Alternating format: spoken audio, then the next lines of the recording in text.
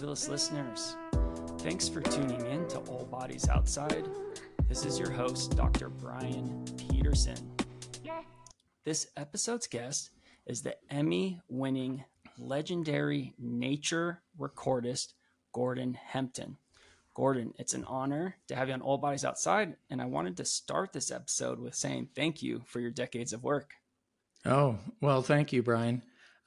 It's been a passionate experience. I have to tell you that. I didn't know that I would do what I've done. I just started out being a curious listener and wanting to get better at it. Yeah, and I love that you really fell in love with the process of it. It wasn't, something that was looking for a destination. It seemed like you just fell in love with the process. Well, I think everyone falls in love with information that they trust. And what better information than what your senses are telling you? And that's the real experience to get outdoors. Isn't it amazing that when we do get outdoors, that what we see inspires us and what we hear inspires us, and all the senses when we're in a natural place like a park, at least should, our senses are no longer arguing with each other. We aren't like in the city where I am now in Seattle. I'm not looking at this beautiful view of Elliott Bay and the trees and then talking to somebody, right? The auditory cue, talking to someone thousands of miles away and then smelling whatever my wife is cooking downstairs. So it's like not entirely making sense. So it's no wonder if we don't get out in nature that life can be a little confusing at times. But get to nature and we can make sense of the world. Yeah. Well, you got me excited I got a summer backpacking trip in the northern sections of Yosemite coming up in August with my wife. Yes. Last night we actually fell asleep listening to some of your sounds on YouTube, some of your recordings. And we were talking about, gosh, like it's going to be nice to just get out and be still and kind of just be out in nature. I have an excellent book for you to read to prepare yourself for Yosemite. It's called the 8 Wilderness Discovery Books. It's the assembly of 8 separate books written by John Muir, of which, John Muir is credited in the 1800s of being our father of our national parks. And he was instrumental in having Yosemite become a national park, but it wasn't a slam dunk for him. I mean, it was a state park, a federal reserve, and now it was going to become a national park, and the John of the Mountains would have to come out of the mountains and talk in a political way. And he did. But what he did to prepare himself for that, because he was undecided, is that he went to Tuolumne Meadows, where there's a place called Soda Springs, and he slept there. And in the morning, he woke up with the decision to join the campaign and move on to the person that history knows him as today. So I was very curious. This was in 93, I believe, 94.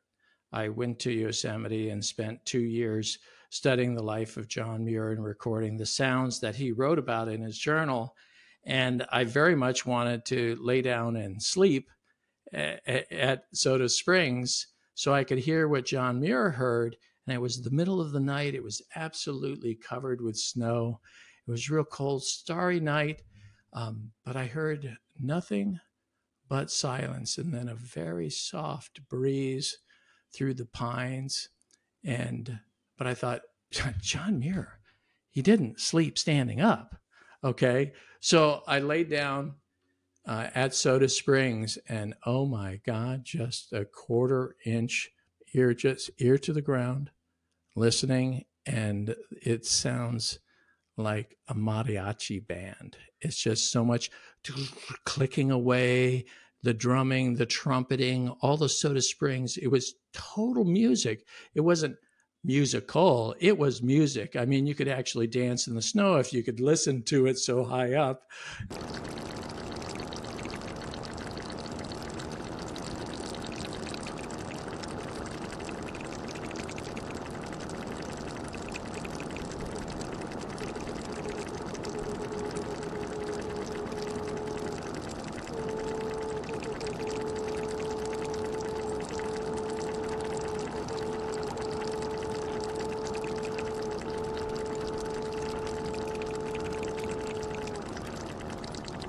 And this is without any human intervention.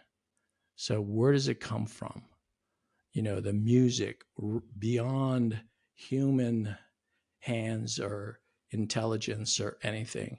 And that's a question. And to save that opportunity, to save that mystery, to save that fascination and deep connection with, in this case, deep earth, right? I think is what motivated John to come out of the mountains, join the campaign, and write all the many wonderful books that he did. Yeah, I have read The Mountains of California. I have read his first trip to Yosemite, where he started in the Central Valley of California and took the sheep up and was protecting the sheep up there. I've read that one. I forget the name of the title of that one, but that camping experience, that story you just told about John Muir being out. When I was preparing for this episode, I came across something that you talked about, how John Muir at nighttime would use the sound of wind through the Yosemite Valley to navigate his way through Yosemite. And I was like, right. Gosh, Gordon, how did you know that? Right. And so that explains your research on him. Yeah, well, the research on him, as well as my training, is in botany. And, John Muir was a botanist as well as a geologist. Never got a college degree, but he certainly got quite an education with all his time close to nature.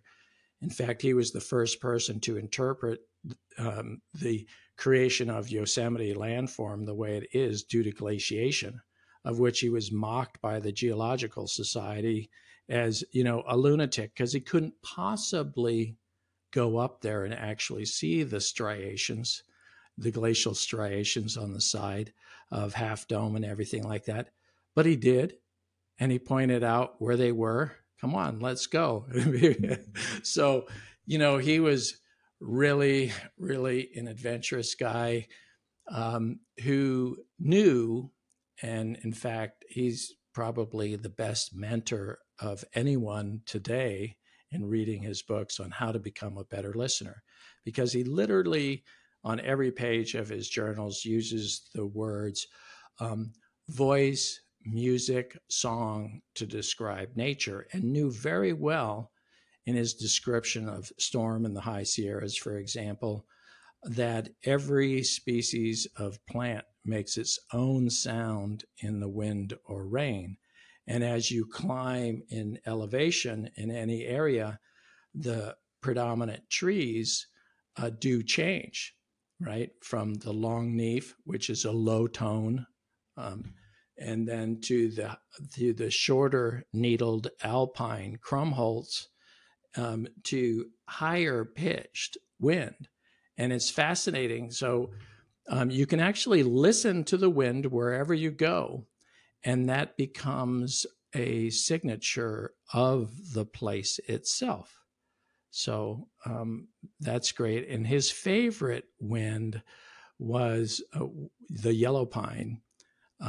And the yellow pine is the tree which grows at the John Muir website over his grave in Martinez, California, at the original homestead. Yeah. Nice. Well, I have seen that you said that plants, they are the musical score. Oh, they certainly are. And not only the musical score, we have so much to thank plants for. Every breath we take comes from a plant source, even if it's phytoplankton in the sea, the jungles in the Amazon, and also wildlife lives so closely associated to the plants. Bees, simply because the flowers are there, so there'll be the hum of the bees shortly after the sun rises to remove the dew, and that creates the whole sequence of the vegetation. You not only forms who is there to sing and to speak, but also the acoustic.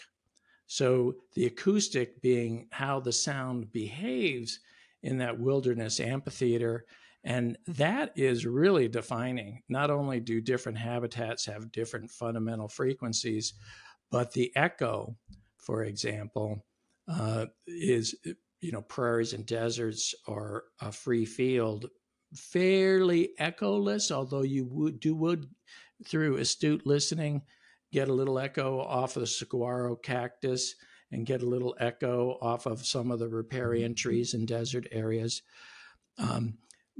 But you listen to any ambient recording for even 2 seconds and you know what habitat it came from. You don't even maybe have enough information to know the species, but you know what habitat for sure. It all sounds so unique. The world, I like to say, is in fact a solar powered jukebox, right? And as we go closer to the equator and we get a more even distribution of sunlight throughout the year, we also, provided that the solar panels, the leaves that are there, provided if they're there, then you have the power to drive the bioacoustic system. But even in the tropics, just like a battery, if you climb in elevation, and there are alpine environments at equatorial latitudes, it gets cold. And when a battery is cold, everything slows down. And so it begins to get sparse. But as we move further north into the temperate latitudes, we get this uneven distribution of daily solaration. And so we get this variety of concerts. Spring is real rock and roll, is preseason. Then we get into our summer slumber, right, which is the storing of that energy as much as we can, the magnitude of the insects as they continue to feast on the plants, and then they climax in the fall. And then fall does have, what's beautiful about the fall is when the day length of spring, which cues to all the avian brains that it's time to sing, swings around again and the day length becomes the same in the fall, they begin to sing again, not as jubilantly, but they're so well rehearsed, right? From having done it the season before. That's my favorite time to listen to birds. And it's a brief period, generally here at this latitude on the Olympic Peninsula. Like it's in September, early September, mid-September. That is really the sweet spot. The big leaf maple is now really firm in its leaves and about to drop, and they create a distinct rustling sound, right? Of which is similar to applause, right? As you could imagine, especially when the big blow comes through and all the rustle happens at once and the leaves descend to the moss. There is just so much to hear and then to listen to. And I stress listening because the sad fact is that most adults today actually suffer from noise-induced hearing loss. We live in that noisy of a world. So they can't hear as well, all right? But I know from my own experience as an aging person with hearing loss, you can still listen no matter what you listen. You can still listen and actually hear so much more than when you were young and fully able to. It's so information filled at so many levels. And once you plug into that information flow, you really can't walk away from it because there's that very special connection that, I think that in the simple question that we can ask ourselves, which is, the bird is just singing. It doesn't sing for my benefit. So why is it music to my ears? And why is it? And also, why is the human ear perfectly tuned, not to the human voice, but to birdsong, right? That by listening, getting our information through our senses rather than through the online sources and studying long coursework, we also need to augment that with the direct experience and ask these questions which don't have definitive answers, but understand that the earth is our home. We evolved here, and everything we experience is the result of past experiences. And how do we fit in to the environment? And I think for anyone that goes out to national parks or public lands, U.S. Forest Service lands, whatever it is, what you just described is so physiologically and spiritually important for humans to be out in natural sounds. It sure is. It sure is. And it's, I was going to say, sad that we have prioritized vision so highly in our culture and let noise inundate practically every corner of the world and have not only its impacts on wildlife, but impacts on the quality of our experiences. I mean, literally, I think that we prioritize vision, which, think about it, is kind of weird that if that's our priority sense, that we can turn it off. Doesn't sound like a survival strategy. We can close our eyes, and that not only that, but when my eyes are open, I only see to the surface of objects, not what's behind it. Yeah. But, you know, when we look at our ears, I don't see any way of turning it off. It's 24/7 information flow that goes even through walls and around corners, day and night. No, the natural sequence of an indigenous people that are still living in the wild is that they hear something first, then they look second, and they decide, hey, you know, this is interesting. I'll get closer, maybe smell it, touch it, taste it. You know, there's this whole cascading sequence of data acquisition, or you can just say, well, I'm getting out of here, right?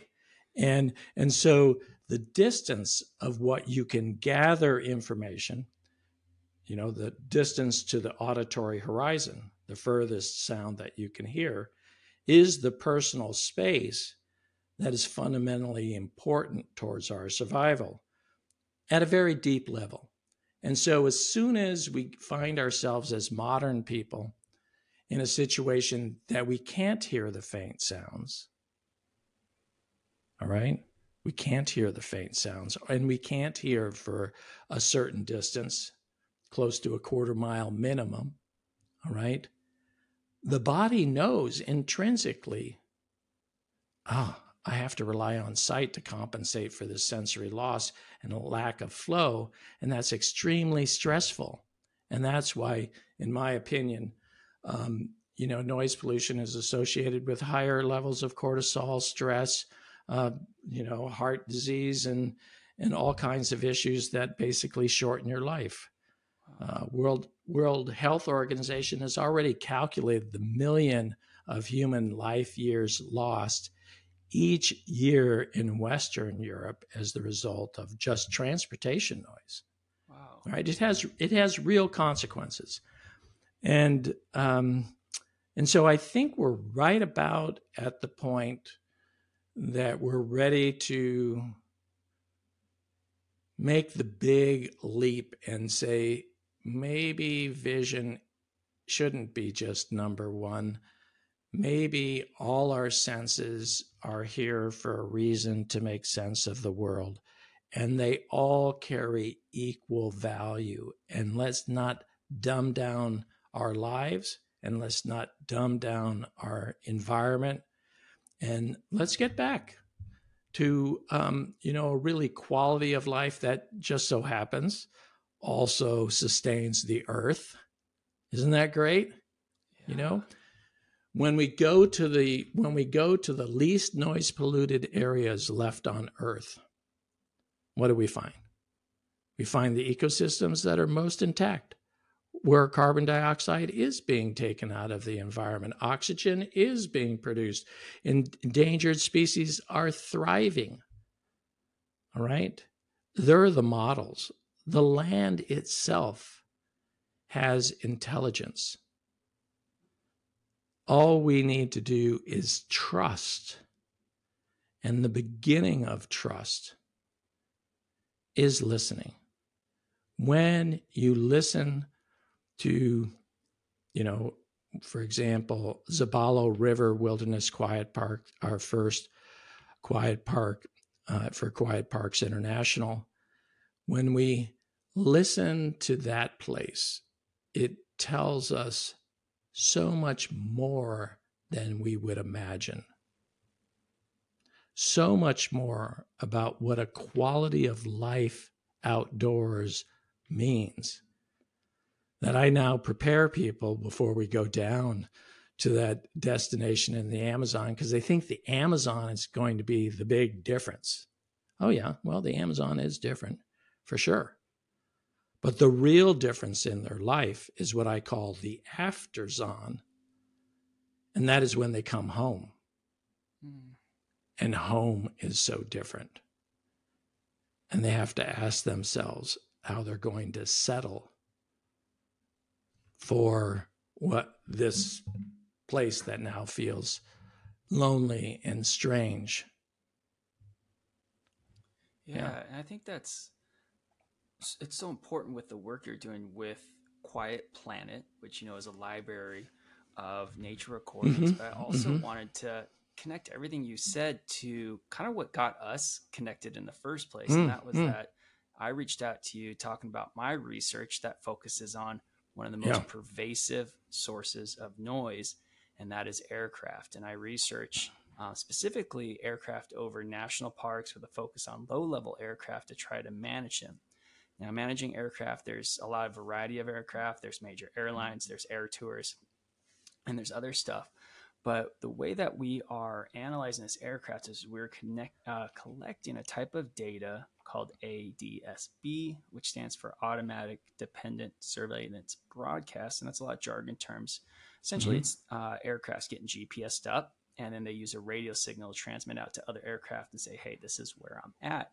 And we figure out a way to collect that data. And what's nice about collecting that data is you have a unique identification code for that aircraft that you can connect to a public database, the FAA releasable database. You can see who owns that aircraft, what type of aircraft is it, what type of engine do they have. And so before we started recording, Gordon, I talked about a preliminary report that we're putting together for Olympic National Park.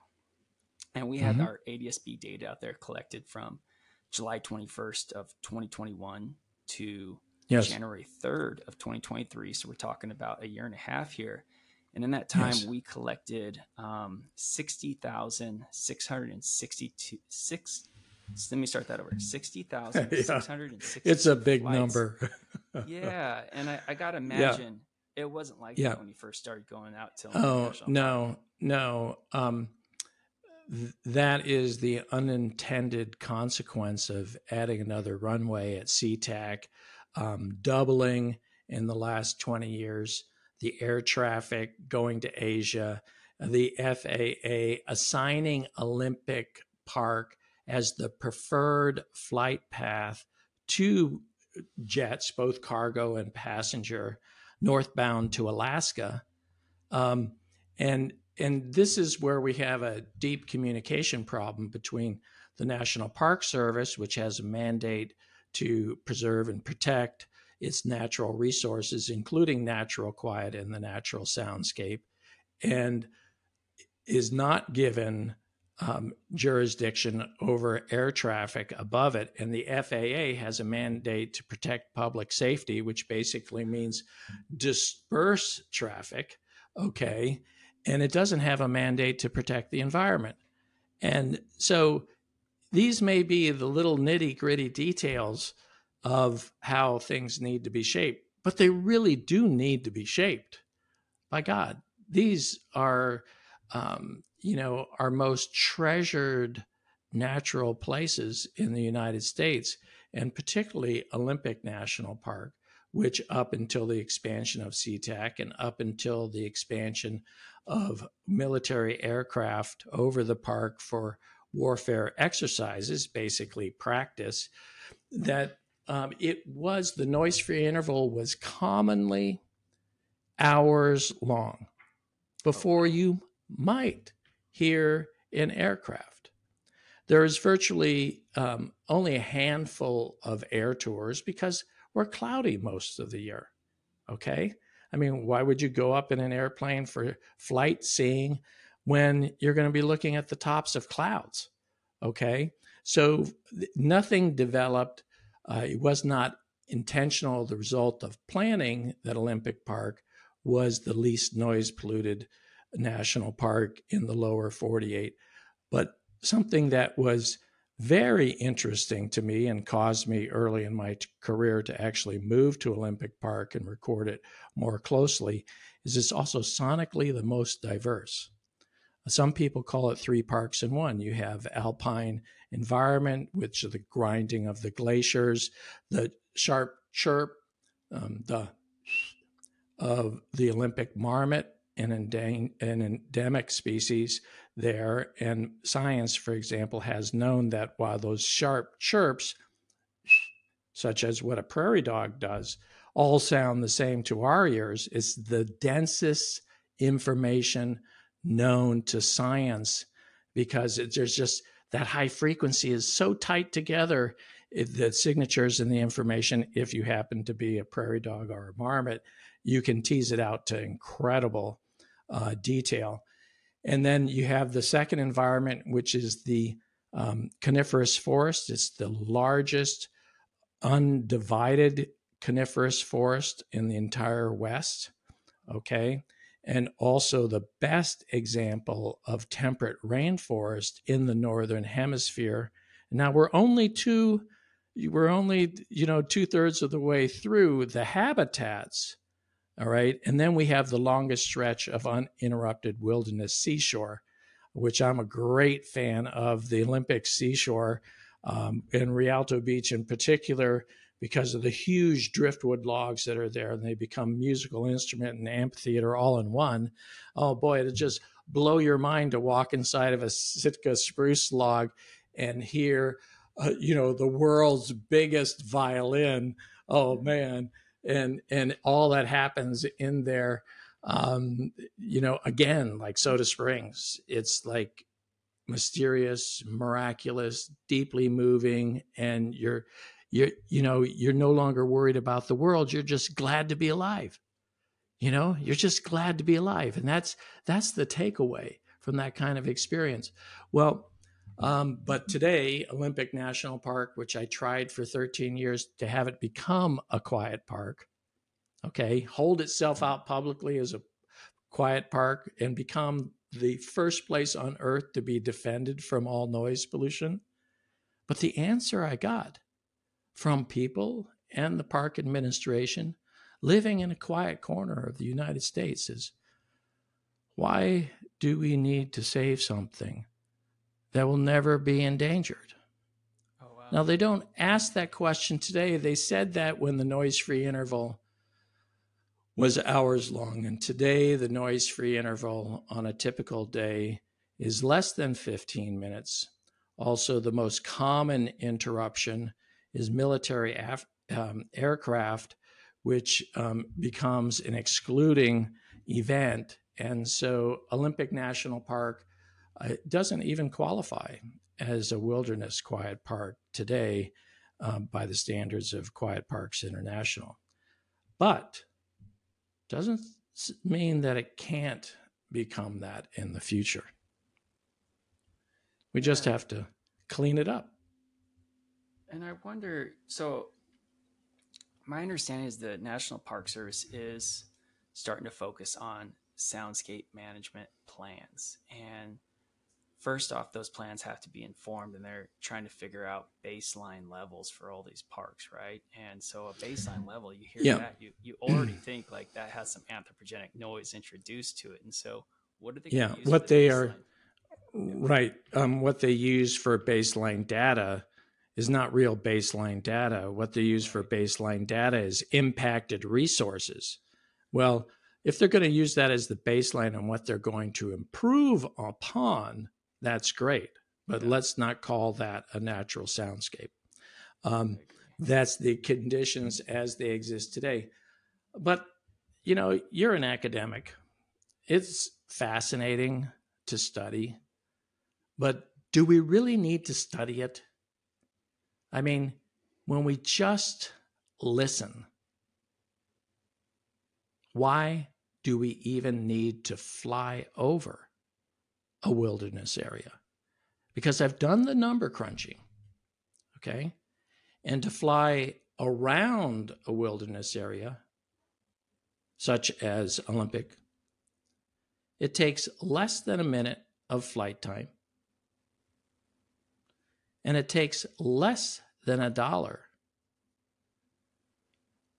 to each ticketed passenger for paying paying for the aircraft, paying for fuel consumption, paying for insurance, paying interest on the bank loan, done all this provided by the Air Transport Association, less than $1.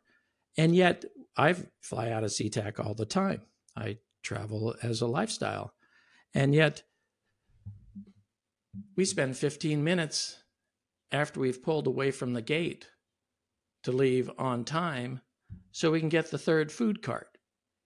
And we could have avoided 15 wilderness areas in our flight. It's not a matter of even cost. It's a matter of prioritizing what we want.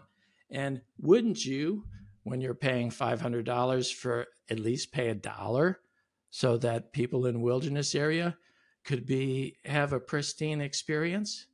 And so there are no bad guys here that say, I hate quiet. I love, the sound of noise pollution. But people do ask when they're in a busy downtown, noisy place and not quiet themselves. Why is quiet important? Because we forget. Yeah.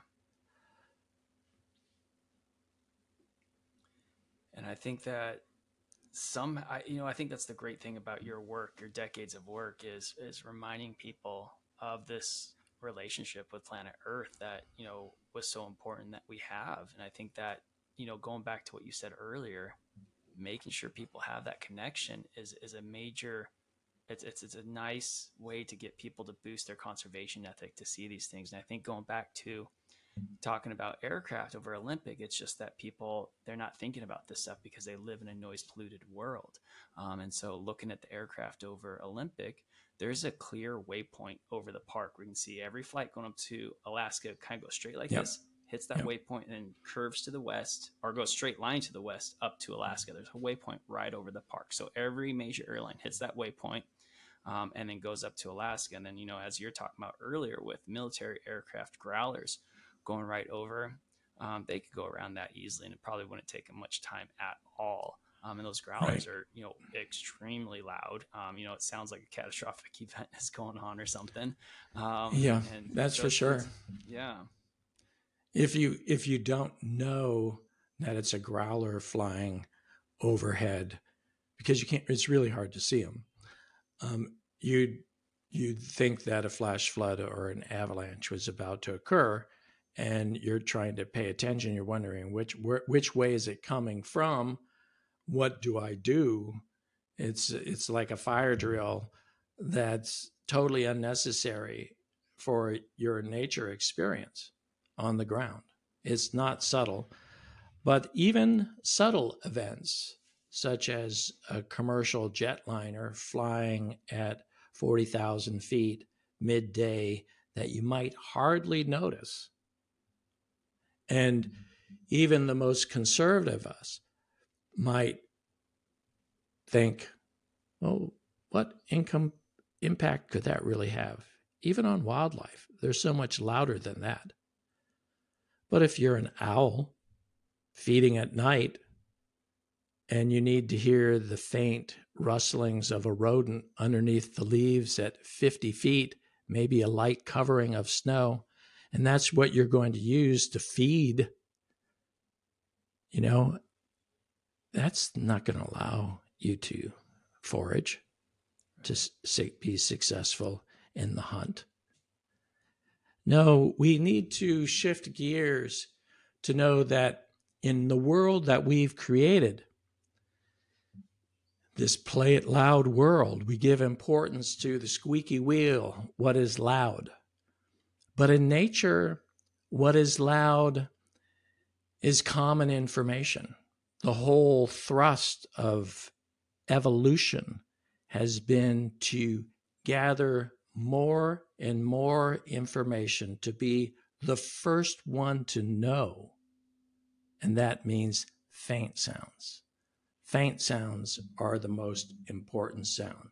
And when we do that, when we go to a quiet park, for example, and this is an exercise that we can do now, and right here, even though we have headphones on and everything like that, because sounds in our environment, if there's something loud outside, it not only travels through the wall, but will travel through the headphones.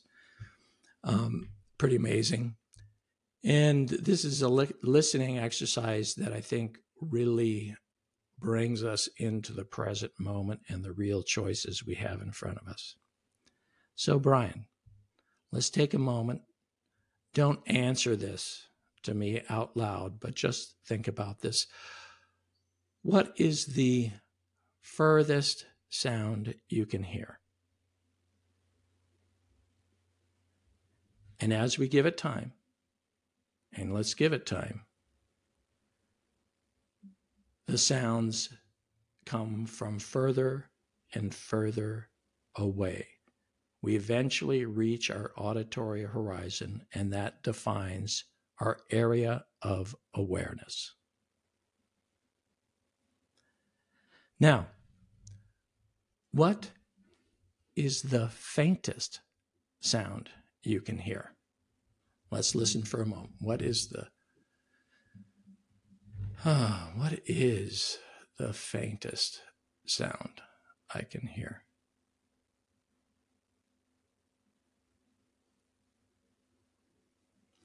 That determines the threshold,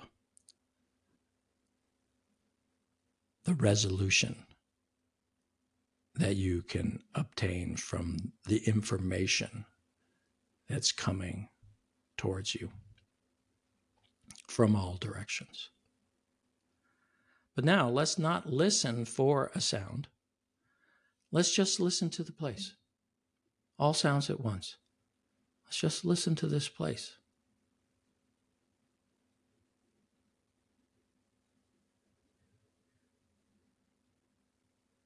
And notice what you feel.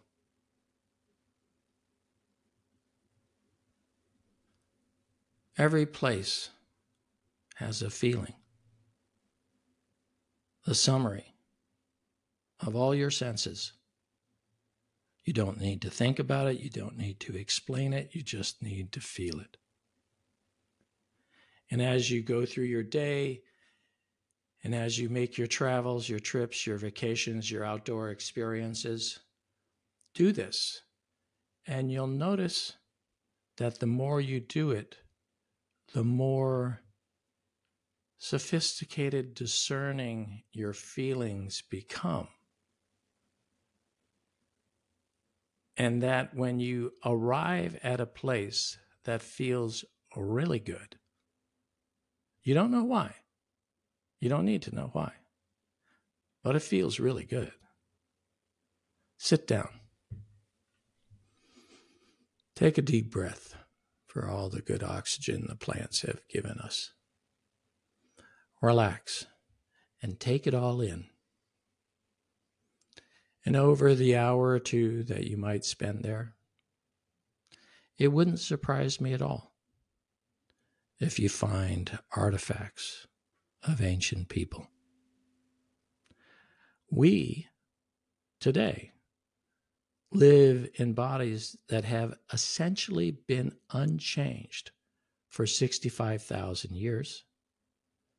But come humans, all species of humans, I think there were 32 or 30 something, 2.5 to 3 million years old in a world that was radically different from ours today. But we still are our ancestors, and we still need to make sense of the world.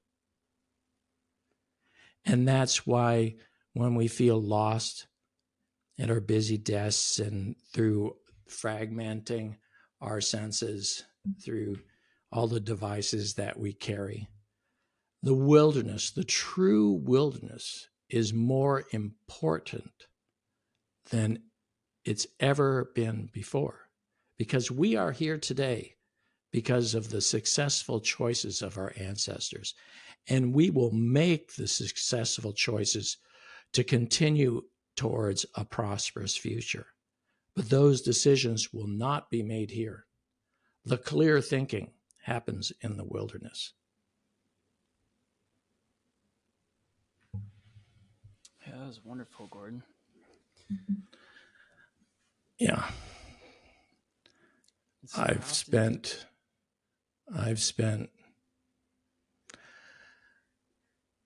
countless years, more than 4 decades, on this path of trying to become a better listener. I've acquired what I can from reading all the literature that was available to me now, but I quickly learned that all that literature was written by people who never really spent a lot of time outdoors.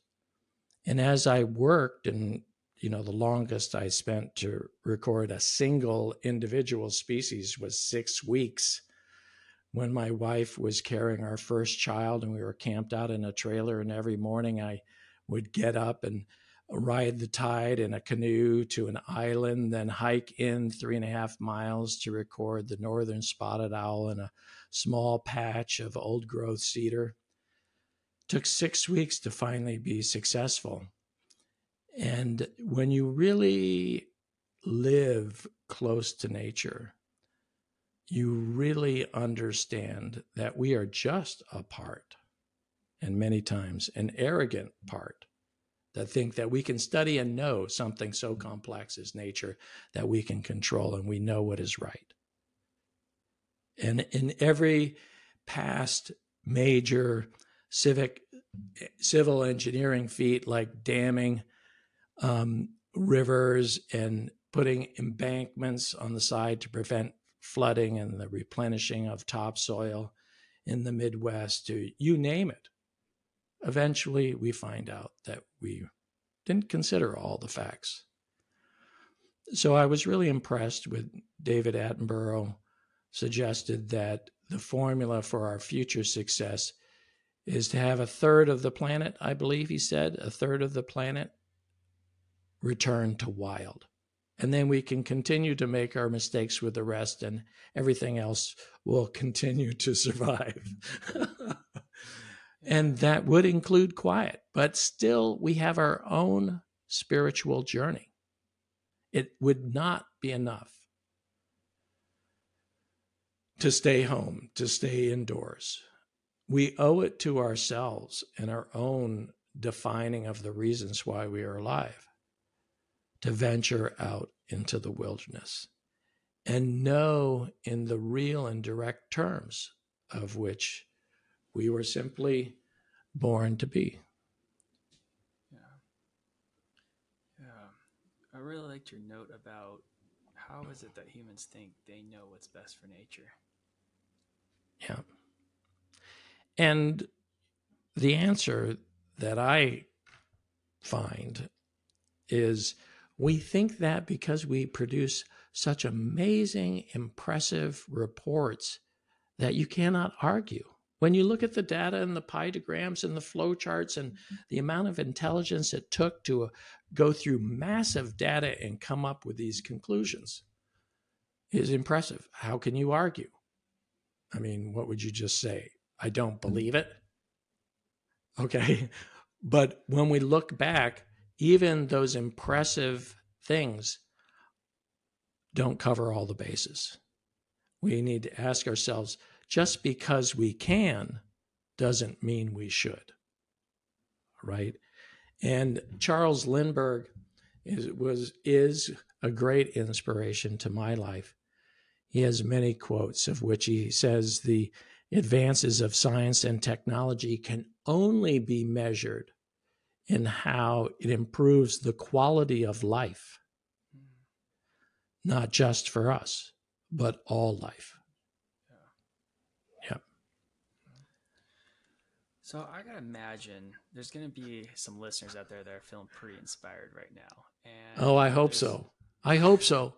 I hope so. And those that aren't feeling inspired, those that might be still in the doom and gloom section of the bleachers, that they know the earth is coming to an end and we're all tragically flawed, go to a quiet place. It's a fountain of inspiration. You cannot be in a quiet place without becoming quiet yourself. And when you are quiet, you are clear and you can ask yourself any question. So I have a little trick that I do when a journalist comes and visits me and wants to hike to 1 square inch up the Hoh. We get out of the car. I know that they've spent possibly days, at least a full day, through noisy transportation to get to this spot. And now we're going to begin. Okay? We slam the car doors, get out, beep, beep. Car's locked. We begin on the trail, and then I pause immediately and I go, so, do you think the silence can be saved? And they squirm. In every case, they kind of squirm because they come from this, well, on this hand, there's this, and on this hand, there's this. And the best they can come up with is they're uncertain. And we go in.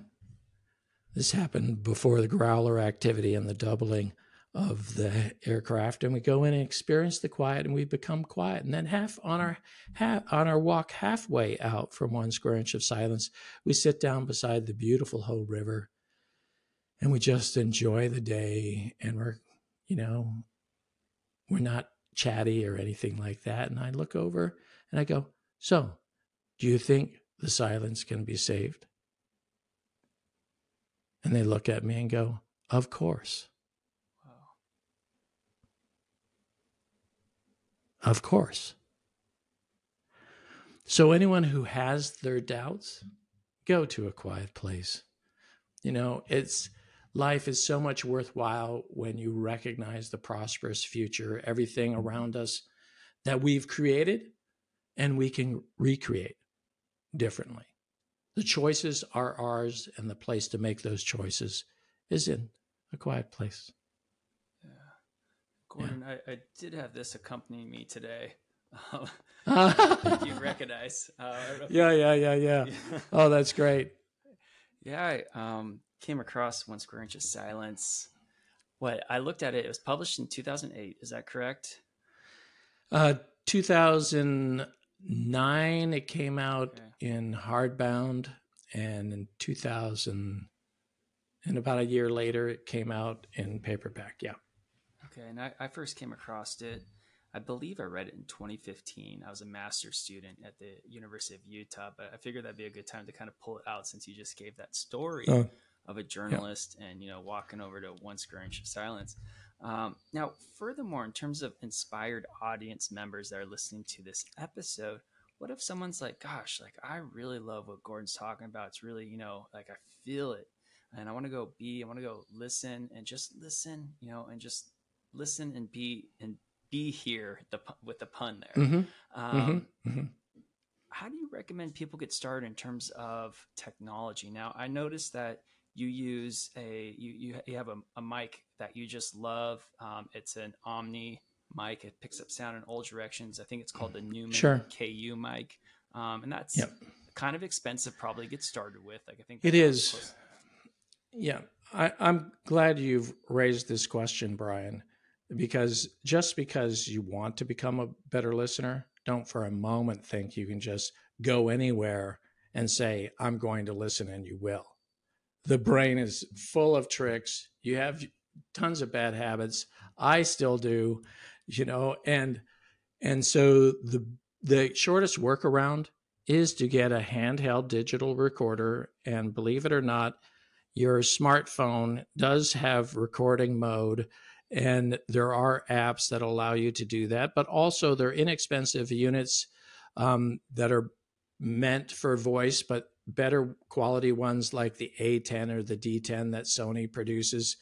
And with your earbuds or headphones, you can plug in, and the brain, rather than playing its tricks, goes, I really want to hear what the device is hearing. And then immediately, no matter where you are, you go, wow, there's so much going on. Okay. But now your brain knows there's so much going on. And then you take off the headphones or unplug the earbuds, and the brain still hears all those things that are going on, but now they're faint.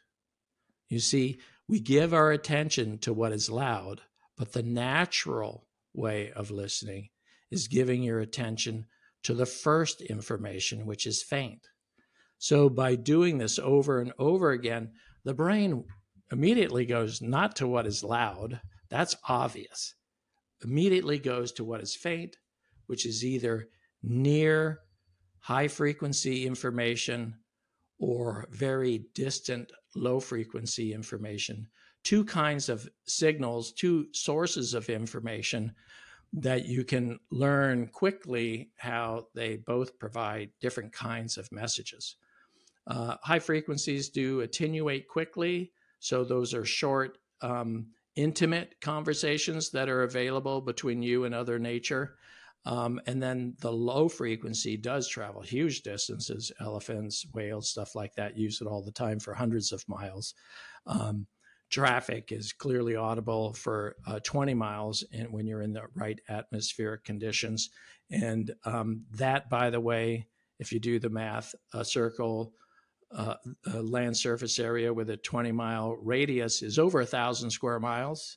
So just driving down, you can see how this whole thing, but still, let's not talk about the noise. What a boring conversation. Let's not talk about what we don't want. Let's talk about what we do want, because then we're on the path. Then we're going to come up with our answers, and we'll get there.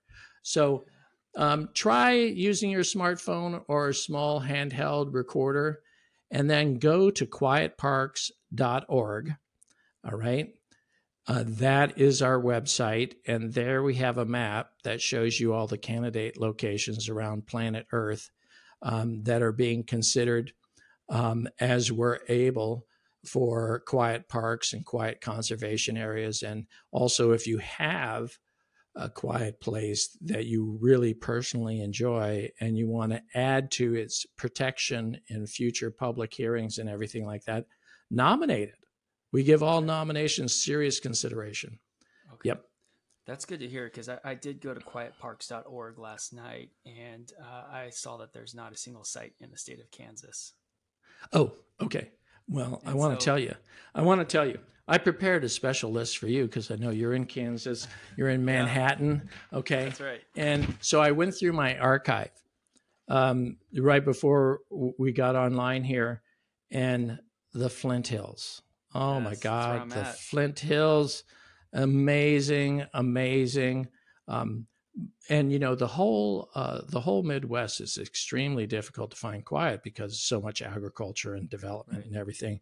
But Kansas is really lucky. Northern Nebraska is really lucky. There are certain places. Caney Creek. Oh my gosh. Parts of Caney Creek are so amazing.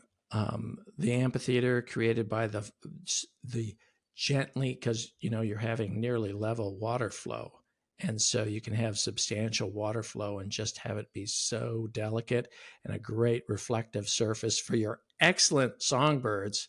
Oh man, Kansas just really kills it on not only the eastern meadowlark, there's some western meadowlark, but most of all, they're the hybrids that occur between eastern and western meadowlark. And they just knock it dead.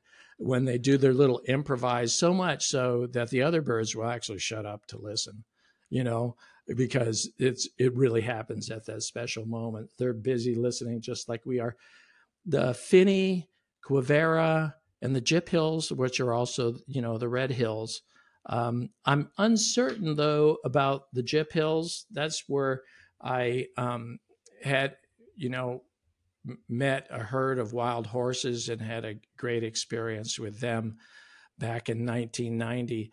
But when I went online to check out how the Gyp Hills are doing today, and I saw that it's a scenic byway, all right, Oh, and unknown to the creation when we were thinking in our, somewhat limited yet arrogant wisdom that we're going to create scenic byways, highways, and all these other ways of enjoying the world through our windshields that we are creating for the systematic extinction beginning in the 60s of natural quiet. All right. And so, don't know about that, but you still have some great places. Kansas is,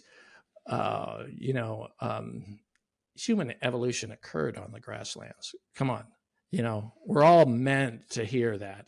And the songbirds, because open areas like grasslands are often windy areas, okay? And that's why the grasslands exist, is because they burn and the wind feeds the burn and keeps back the forest and all of that. But in order for the song to perform over any distance, the songbirds have to use amplitude modulation as well as frequency modulation. So soft to loud, low to high, all these sorts of changes, which is total music. Yeah. It's like, oh man, it's the most musical. The wind itself, plus creating windblown bird song, that's the ultimate. That totally is. And we haven't even gotten to evening with the coyotes and the frogs and toads. Oh gosh, Kansas is killer stuff. Yeah. Well, I'm luckily situated right in the Flint Hills. So the university is in Manhattan, and I live about from the western edge of Manhattan. I am 20 miles to the east in a little town of 5,000 people called Wamego. And Wamego. I typically go out to a heritage park in the mornings. I went out there about 5:45 this morning. It's called Mount Mitchell Heritage Park, and it's a beautiful place. It's got many aspects of heritage, which is fantastic on the history front, including, which I did not even know, the Underground Railroad ran through Kansas, and it ran through this area. Wow. And that is something that's part of that heritage component of Mount Mitchell. Now, going back to the fact that it's an ag state, it is surrounded by dirt roads to access farmland. And so you have vehicles that are using those dirt roads. And Mount Mitchell's only, it's run by a nonprofit. They do a fantastic job, but it's only about 165 acres, give or take a few acres. Yeah. And so, they're doing the best they can with that. But so the Flint Hills are lovely. Yeah. Yeah. I would recommend that the next time you stop there, you talk with the managers and let them know that even small parcels of lands, they don't have to be a wilderness area. Even small parcels of lands can become a certified quiet conservation area.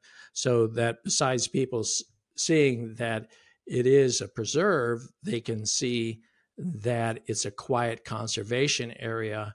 And when we see labels like that exist, we'll most likely know that that's not a good place for target practice. Pick another spot. Not a good place for off-road vehicles. Let's pick another spot, or flight seeing even. So it's a way to hold out publicly what the intended use of the land is. Not exclusively, but one of the intents. Yeah. Well, I serve on the board there, so I will. Oh, okay. Whoa. Yeah. I just made a sales pitch. There you go, Gordon. I'm very fond of Mount Mitchell. I love Mount Mitchell a lot. Another destination that we are aiming to pursue this fall is the International Dark Sky Association designation. We have no lights at Mount Mitchell other than there's a couple farmhouses nearby, but they really probably don't do too much pollution of the night sky there. switching the conversation a little bit, going back to the Sure. scenic byways and Mm-hmm. accessibility to these places and Mm-hmm. windshield accessibility. Have you come across the 1964 Redwoods Act before? No, no. What does it So, and say? this is new to me. And so I was actually going over a snapshot report of some ADS-B data, some overflight data for Hawaii Volcanoes National Park. And Mm-hmm. in the introduction of that snapshot report, very short introduction, maybe a few paragraphs, I wrote that national parks have a dual mandate. They're managed for conservation and they're managed for accessibility. And one of the managers there gave me some knowledge and said, "Hey, back in 1964, there is the Redwoods Act was passed that says that if there is a major tension between conservation and accessibility, something's got to come first, and it's conservation, and that's what Yes. the Redwoods Act Yes. says." Mm-hmm. That was probably during Secretary Udall's reign. He was very specific about that. When, whenever you have a conflict between use of resources and the preservation of resources, the preservation of resources will endure. So, yes. And as far as like accessibility, when the claim is made at Hawaii Volcanoes or Haleakala National Park, the two national parks in Hawaii, that helicopter tours offer accessibility for the handicap. Okay, I will say, well, then they should have a handicap, card, some kind of certification. Even if it's just the little card that they take off their rental car to get their ticket to fly. All right. And let's see how many we come up with that way. But also, I was contacted by Wilma, a blind hiker who lived in Chicago and made the trip all the way out to hike with her husband. And she was so disappointed after making the great trip that the only view she had, which was listening, was robbed by flight seers. All right. So I don't buy in. First of all, I will further argue that you cannot have a wilderness experience from a helicopter, period. No, Right. no. It's that's the real discussion, not whether the American Disabilities Act allows people to access areas through aircraft, right? Does that mean that wheelchair people will be helicoptered and landed in Upper Yosemite, right, to join their family around the fire? Because no, we really need to continue the conversation, of course, in a friendly way, for some clear thinking. Because when the problem is really looked at and asked, the real questions are asked. The answers are so clear, so Simple, clear. right? Yeah. They're off-road areas. What does it matter whether it's a jet in the sky or a car on the ground? It's an off-road area. You can't go there. No roads, roadless. Yeah, it's a roadless area. Yeah. And with, the legally speaking, the definition of federal wilderness is no motors allowed. Yeah, yeah, I know.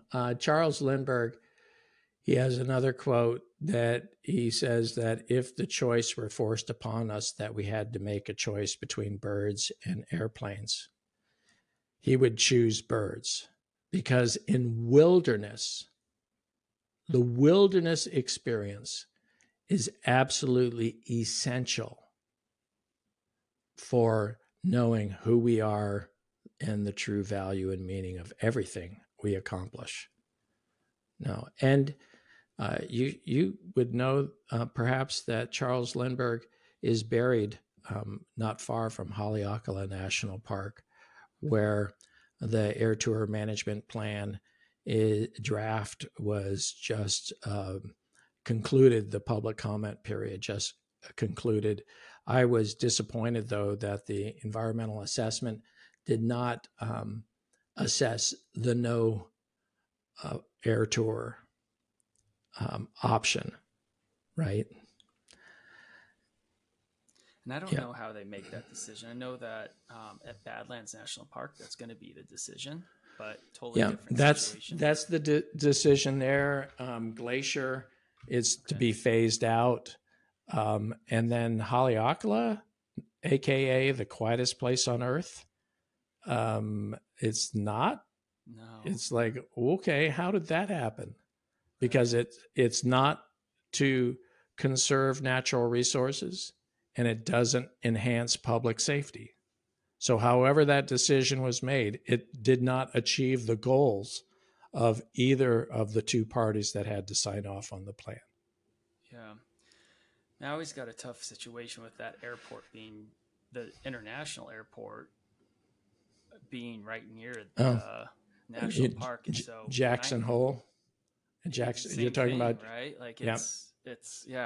yeah. And I saw that it was when and I have another round of analyzing flights for Haleakala, but the first time I did it, I was amazed by how many major airlines have to come in low over the national park to get to the airport.